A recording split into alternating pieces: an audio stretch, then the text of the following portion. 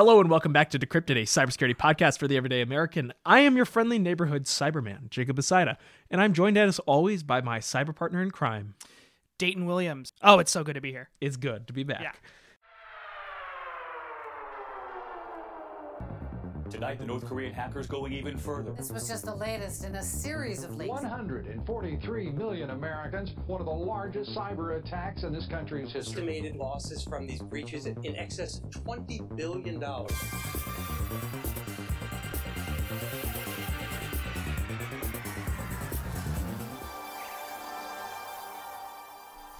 What if I told you, Dayton, Okay.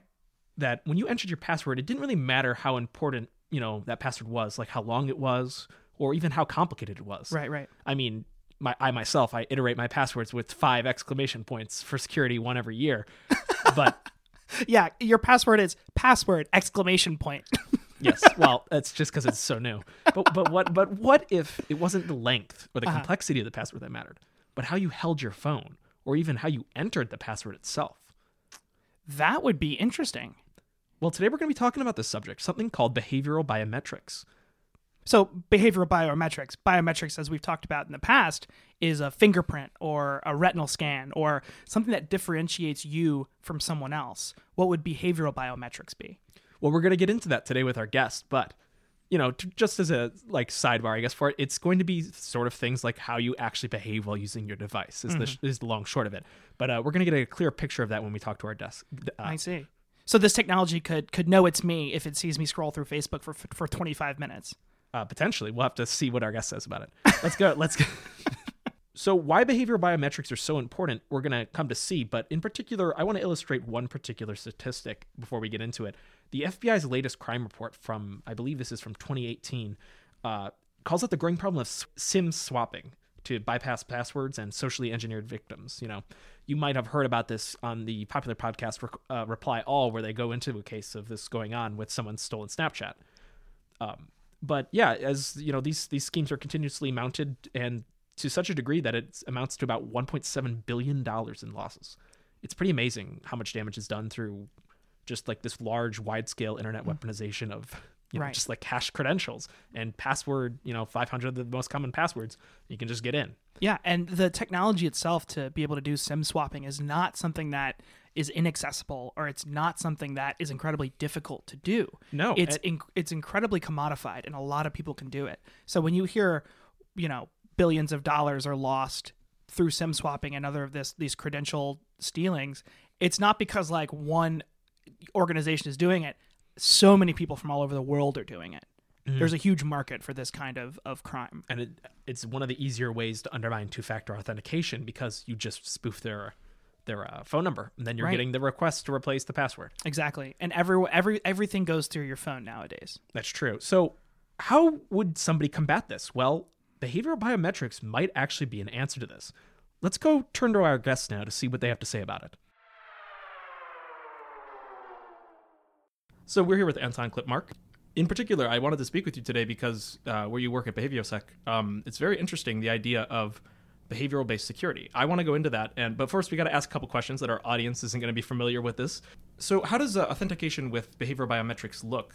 It's easy to imagine putting a fingerprint on like a phone and then it's scanning it and then letting you in. But how would you check behavioral biometrics exactly? That's the fun part about it, and kind of hard to sometimes contextualize for people, because it's always in the background. Like it's not something you're prompted to do. Mm-hmm. It's something that lies in the background. So like as you're behaving normally in an application, let's say it's a website where you're signing in and you're doing some things within the website, and then you leave that application. Behavioral biometrics would be in the background. So as you're signing in, you'll be looking at how you're typing, so like not necessarily what you're typing, but just the rhythm you have, the timings between keystrokes, the pressure if it's on a mobile device. How you move your cursor. Exactly, like how you're moving your mouse, that's also a thing. And then following you throughout the whole interaction in that application. So while a traditional biometric would be signing you in and then you're free to do whatever you want in that application, with a behavioral system that's a continuous solution, you can follow the user continuously, looking at all of these small micro patterns of like the timing data and just pressure swipe everything. So rather than like authenticating to get into a device, it's more authenticating to stay logged in. Yes, it can be used for that, absolutely. But So, in this sort of assessment of behavior, it kind of relies on a baseline of like normalcy. Would you mind saying like how long do you think it takes to like develop an idea of like what is normal behavior? Is it fairly instantaneous, or how much data do you really need to be able to do that? the short answer there is 5 to 7 sessions. The long answer is it really depends on the environment, so and the users as well. So we have some customers where we're looking at it that like high frequency users that really know their application, that might be very tech savvy. It can be enough with 3 to 5 sessions, and then we have a good profile on them. Wow, that's impressive, honestly. Yes, absolutely. It's very like I think it's impressive as well. Like I work with this for years now, and I continue to be very impressed with what we're capable of. And then going back to your question, looking at it from like a general population, like looking at millions of people, it's usually in the 5 to 10 sessions, and then more maybe in the higher end of that, so like around 10 sessions. Is it normalcy per user, or is it sort of normalcy on like a network as a whole? It's usually more on the network as a whole. Like it would depend on the deployment kind of things. Like like if you're only looking at like a pin code, like maybe like 6-digit pin code, it might take X amount of time to train on the population there. While if you have a longer journey, maybe a full banking journey, then you get more data in each session. So it's all about seeing data. Certainly, and as you said, it's context specific as well. The different environments are going to have sort of different amounts of data that they need to be able to really assess normalcy. So you have, this baseline of normalcy. How do you account for sort of outside actors, potentially malicious actors as part of the normal behavior? Is it possible that could be counted as part of normal behavior? How do you deal with that? We look on the behavior on each individual user, so we don't look at it from a like what's normal for this entire population. So if there's like 1% fraudsters, that will affect the 99%. It's always based on your individual behavior. So as long as you're not a fraudster, or someone tries to impersonate you being a fraudster, it shouldn't really affect that. Okay. So it is behavior of the user. So it's behavior of the user on the network, and it sort of provides an overall assessment of what the normal behavior of a network is. Yeah, the normal behavior of the user on that application. Yes. Thank you. Okay. So do you think for an attacker trying to get in, would they be able to mimic a user's behavior? It's highly unlikely. Yeah. But that going to like normally in a secure environment today, you're looking at so many different layers of security. So you have the credentials being one part, maybe IP and geolocation and device ID and all of these other factors. Something like behavioral biometrics is then an added layer on that. So you're already fighting many different things, and often attackers don't even know that behavior is a factor. And even if they know that, it's very, very unlikely that they would have the same behavior as the user. And then in a normal attacking standpoint as well, attacking accounts is quite expensive to do like manually. So it's typically done by something like credential stuffing. So yeah, it's a lot of automation in the attack. So is a lot of the behavior that is being assessed, is it better to differentiate? Is it able to like differentiate different users, or is it better able to differentiate users from like machine operated, trying to control? Like if I'm using Metasploit and I'm using that to access, your root directory, is it more able to assess that I'm using like a tool, using like a machine automated process, or can it actually tell distinct users apart? With behavioral biometrics, it's really down to like layers of how we can do things. So like in a first level, it might be, is this a human or is this an automated action? And that's quite simple, because automation is usually repetitive or too perfect. Humans are a little bit imperfect and tend to vary over time. And then in like a second level, you can look at it from, is this a good human or a bad human? Like, and that's also environment specific, of course. But is this human doing things that we've seen on this network before to be malicious? That like maybe it's not having read them on things you should know, or maybe you're behaving like someone that's being scammed on the phone at the same time, like some social engineering attack. And then on the third level, that unique level, it goes to like, is this really, like in my case, it would be like, is this Anton coming back into this application? And on that level, we're quite unique in being able to distinguish that factor as well. So like, you have a bunch of companies doing like the first level behavioral biometrics, a couple of more companies doing the second level, and then maybe us and one or two others that are even capable of doing this third level of like uniquely verifying a person used on behavior. So there's a lot of layers of behavioral biometrics that you could be using to assess what is normalcy. That's quite interesting. So, with BehavioSec specifically, you're saying that, there's it gets quite granular. You're able to actually get a pretty good sense of the identity of the person. Yes, or? It's more seeing, it's not about seeing that like the identity of a person. It's more about like, is this the same person that we've seen on this application before? So like, if you're coming with your credentials, we will look at, we've seen someone come in like on these credentials 10 times in the past. Is this the same? Is this behavior consistent with that behavior? Do you think, though, that your behavior could sort of represent a sort of aspect of your digital identity, so to speak? I'm not speaking from like an identifiable way. It's sort of like your behavior is yourself on that network.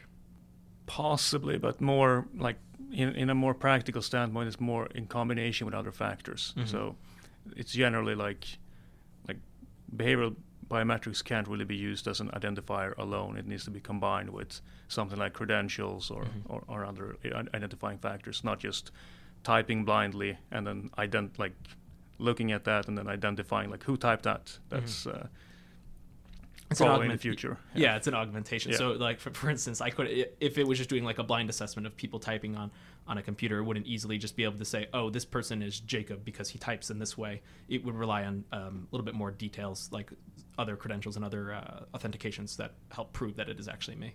Exactly. And like that's the differentiations from like a fingerprint, where like if I have your fingerprint and I run it in a database, I'll be able to see like, is this Jacob? While if I've seen your behavior signing into a bank account, I can't use that behavior in like the general population to see like who did this. So it's more about verifying on a one-on-one basis than a one-to-many. So sort of ending our sort of technical overview of this, who is the intended sort of user of behavioral biometrics? Well, for me, it could be anyone. But as with any like improvement in security, it tends to be the people with the most to lose tend to be the early adopters. So there's a reason why we have a presence in DC. It's we did some early work with DARPA, and generally it's a lot of banking customers. So like large financial institutions and banks tend to be most of our customer base right now. That's interesting. That's just an interesting sort of look at like who's early adopter technology. So it's more like an enterprise thing, though. It's not really like something you can easily install in your house to authenticate, people on your router. No, not today at least. But possibly in the future you can do that to protect something. But yeah, right now it's more the ones with the most to lose tend to have the most to gain with new technology. Well, it's fairly new. It will have to be some time before it's easily able to be adopted like that. So the use of behavioral biometrics is quite interesting in regards to how our current practices are for authenticating, specifically with passwords. So passwords have been used for quite some time, I believe, since the 1960s, the 1970s, and, very easy to exploit historically. Do you think that the movement towards behavioral biometrics is a way to sort of, circumvent some of the weaknesses of a password, possibly even replace them eventually? Absolutely. I think that there's a lot of different technologies out there to kind of enhance and strengthen the use of like normal username, password, credentials. And behavioral is certainly a factor in that. Like behavioral biometrics doesn't have to replace an existing technology like a password.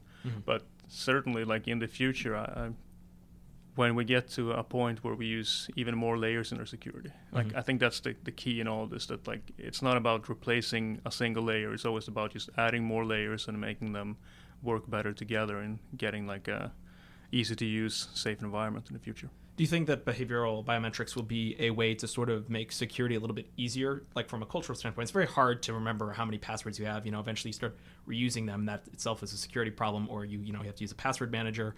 Do you think that behavioral biometrics will be a way of sort of lessening the security burden on your head, of remembering all these things, making it something that's passive, something that you're not having to actively think about, something that, as you said, would be probably combined with another form of authentication that would be easier for you to remember. But do you think behavioral biometrics could be a push towards more, I guess, security culture-minded future?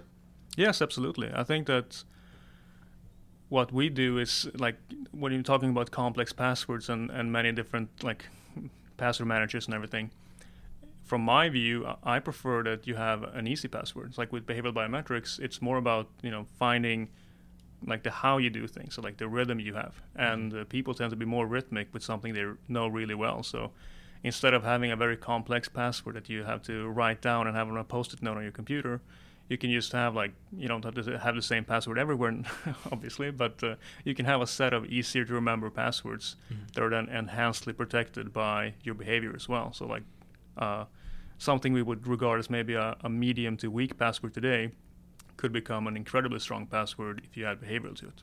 Interesting. So do you, this is kind of an interesting way of doing it. Like your password is authenticated by your behavior. It's kind of an interesting. Yeah, kind of. That's pretty fun.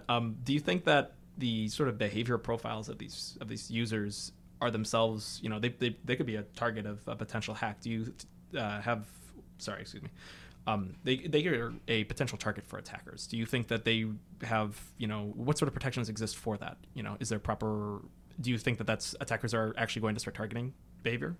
Attackers are probably going to start looking at how to sidepass behavior, but like targeting a behavioral profile in itself is not really something that's worthwhile, because a profile tend to be both tied to individual users and that environment. So even if I were to manage to steal a database of behavioral profiles from a specific application, they're probably useless in every other application because they're so tied to that environment and very context specific. Yes.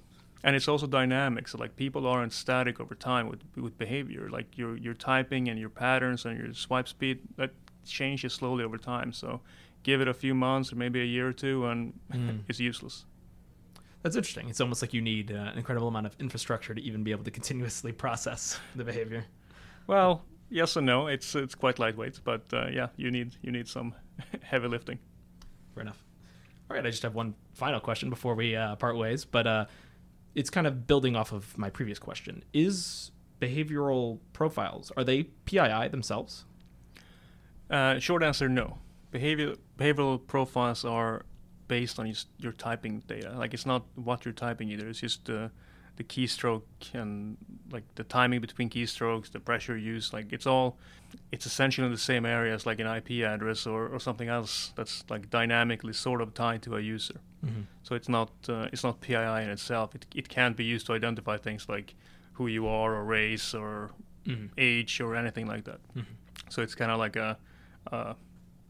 it's identifiable to that user, but it's not like identifiable to you as a person. It's identifiable to you as a person in that specific environment, Yes. or like rather not as a person. It's tied to your like credentials in that case. But yeah, it's very environment specific, not something that's like globally used as a PII. Well, thank you, Anton. This has been very enlightening for quite an interesting progression of how we're authenticating users. I think it pushes us forward towards how we deal with security on a daily basis. It's really quite interesting. Well, thank you for having me. Well, thank you for joining me.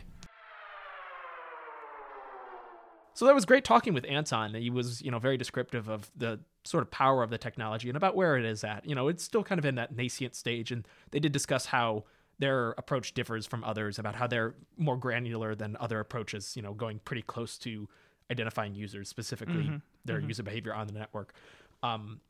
But I want to talk about my own experience with the technology because I actually got to test this. Really? Yeah. So with Anton, he had this booted up on his computer. He gave me his login credentials, his username, his password. He entered it himself, showed me it worked.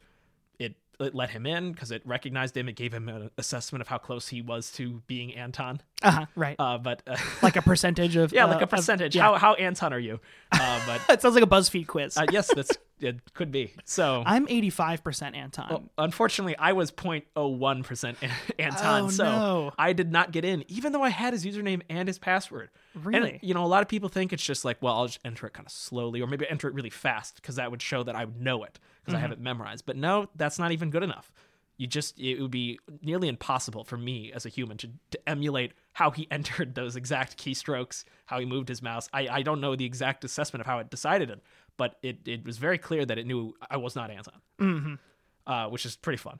That's incredible. That is incredible.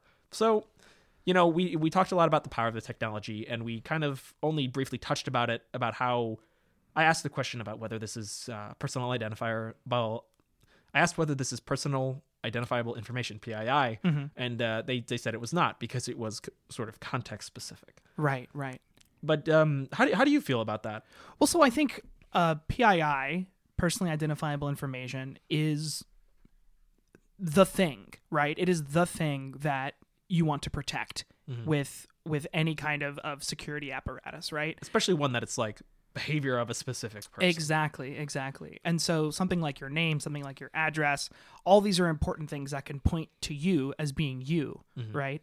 Wouldn't a data structure that tells you exactly how you would behave on a system also be information that could pinpoint you to you, right? I think right now, because this, as you said, this is like a nascent technology that's growing, but 20 years from now, when this technology could be maybe super common, your profile, your behavioral data, it could be identified to you. It could be connected to you. Yeah, at the moment it's context specific, so that information might not be too valuable. But the question is, like, as it continues to grow, becomes more widespread, Right. how transferable is that information? Yeah, and how easily that information can be connected to other sources of information. Yes, that's very true. And another aspect of that, I mean, while we did also talk about the sort of sensitivity of the data itself, would a hacker try to go after that? It's an odd target to try to target someone's behavioral data. Right. But, I would say a evolution of a phishing scheme from merely stealing someone's username and password. You send them a link, they click on the link. Yeah. My father told me he often fails at that. It's very hard to do that. You click on it, you fill in the login credentials, all that jazz, and they just steal your login credentials. But what if they're not just stealing your login credentials? Right. They're like recording how you yeah. enter your login Exactly. credentials, and then they do it as a replay attack. They just use that exact, they just copying exactly how your monitor is being used at that time. Right. Exactly. That's something that they're going to have to think about in the future. So, there's these sort of adaptions that we need to be thinking about. But, there's obviously those hacker adaptions. But, like, what about adaptions to how the person changes?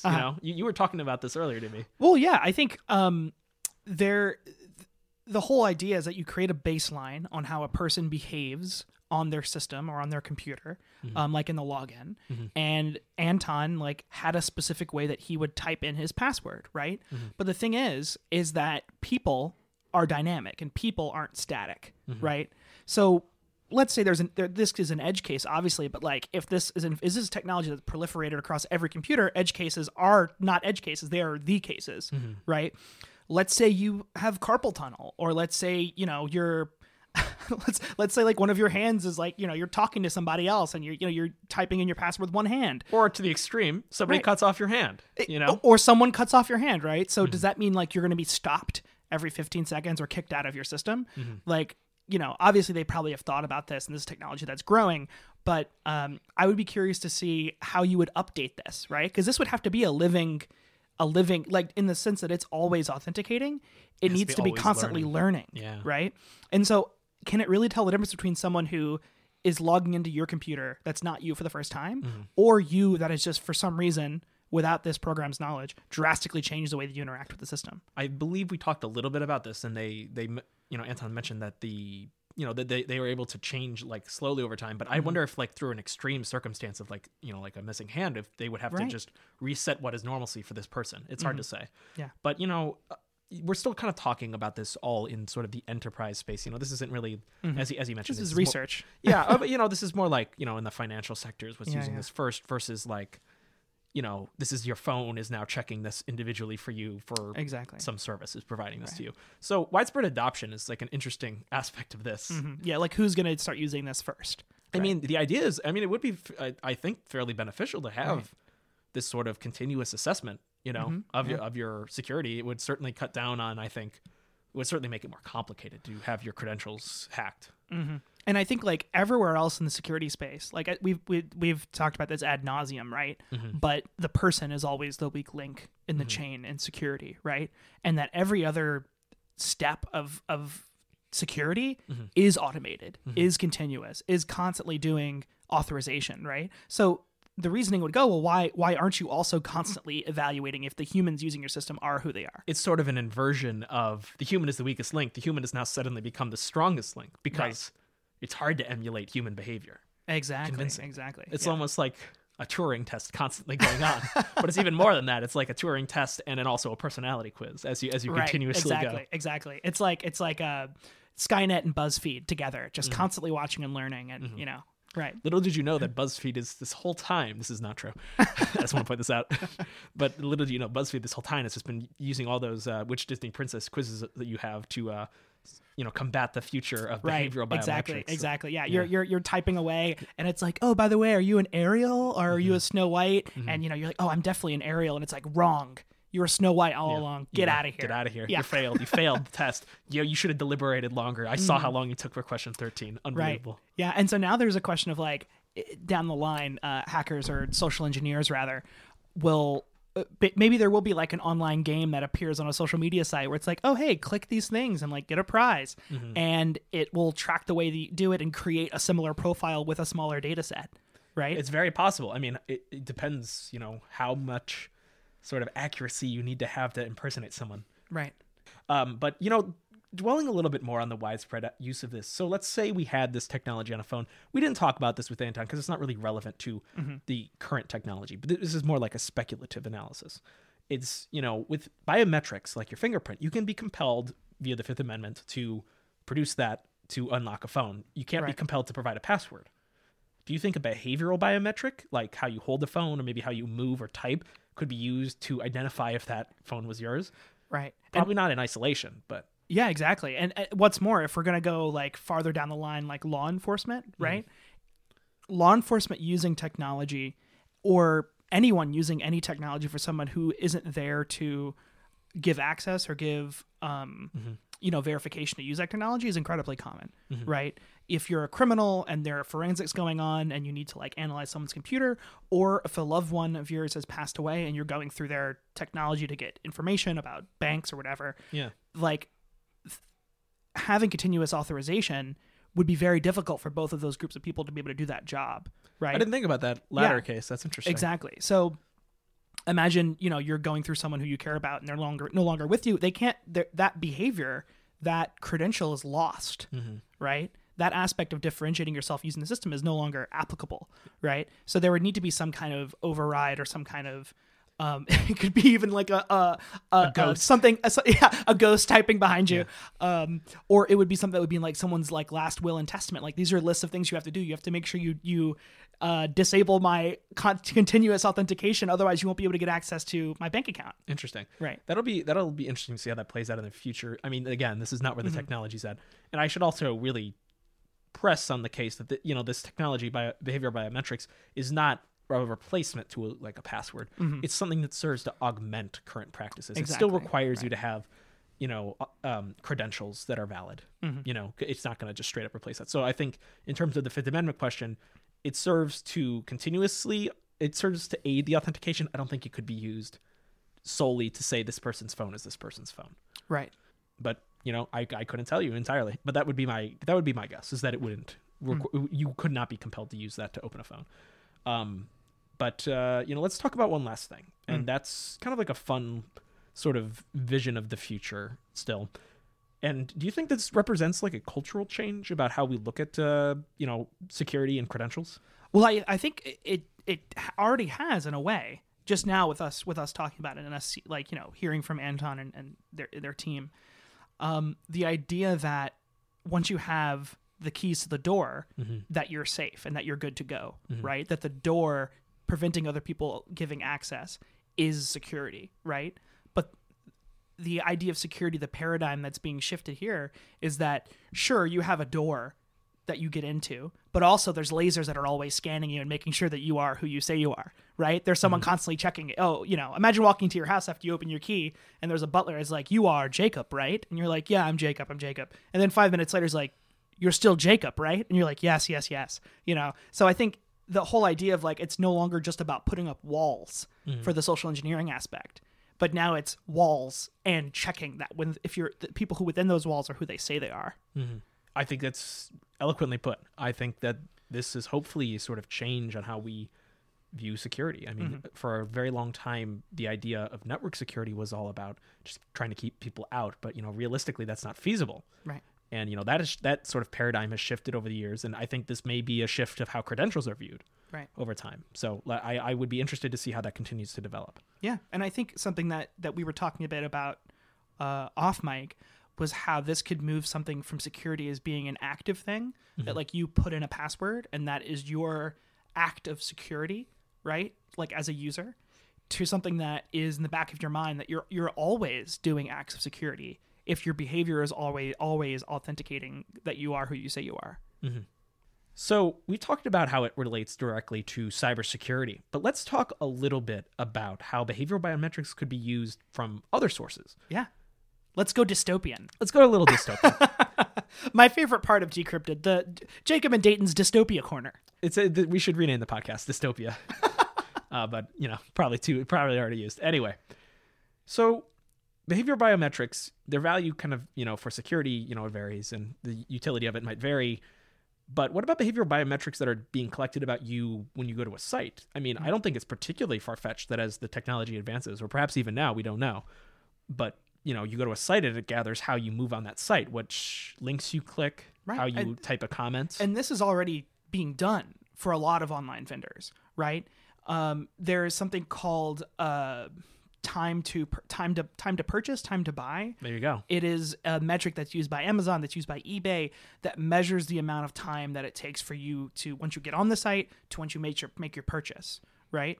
So this could be, having security systems do this and having them collect a profile. And so I think this is where the difference is, right? Yes. The difference is it being connected to a profile. Yes. Right? Because usually this is done to just increase someone going through the process of buying something. Yeah. Right? Or like having advertisements, right? Like, websites, a lot of websites know where your mouse is on the screen and have done studies to figure out where people are looking when they're on a computer. And so this is already done in a way, but it's not being attached to an identity. But I'm not positive, but I don't think it's being attached to an identity. At least not right now. Right. But what if it was in the future? You could use that to identify someone, even if they were using technologies to obfuscate their identity. You're ignoring the browser, you ignore their IP, you ignore a lot of traditional things that you would try to use to determine who they are, and instead you're looking at who they are as a person. Right. That would be interesting. I don't know if the technology will become that advanced to simply without any account information, just from a behavioral profile that you can say this person, based off of my stores of data on all these people, resembles this person here, which would be a pretty big invasion of privacy if it was the case. But this is speculative. Let's hope it doesn't come to that. Right, exactly. Like imagine someone, imagine eBay, for instance. Like eBay isn't going to do anything like this, obviously, but like eBay scanning the way someone goes to their site can say, okay, this person is this account is logged in. We know how this person is moving around this website.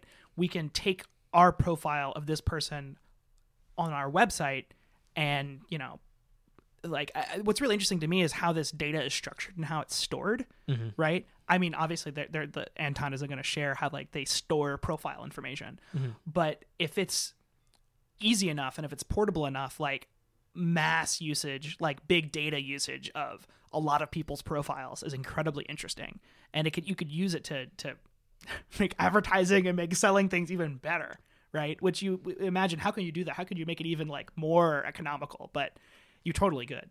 I would agree but getting back on track to the technology at hand, I think what BehavioSec is sort of talking about, what Anton's talking about, is definitely an interesting view for how security may develop. I think we are looking at a cultural shift potentially in the coming years about how, continuous verification is going to look like. Yeah, I think we're moving away from the idea that your credentials themselves are enough and that there needs to be some sort of continuous verification. I think this is something to be continuously looking at as we go forward. Decrypted is based upon work supported by the National Science Foundation under grant number 1433425 for the CyberCore program at the George Washington University. Any opinions, findings, conclusions, or recommendations expressed in this material are those of the speakers and do not necessarily reflect the views of the National Science Foundation.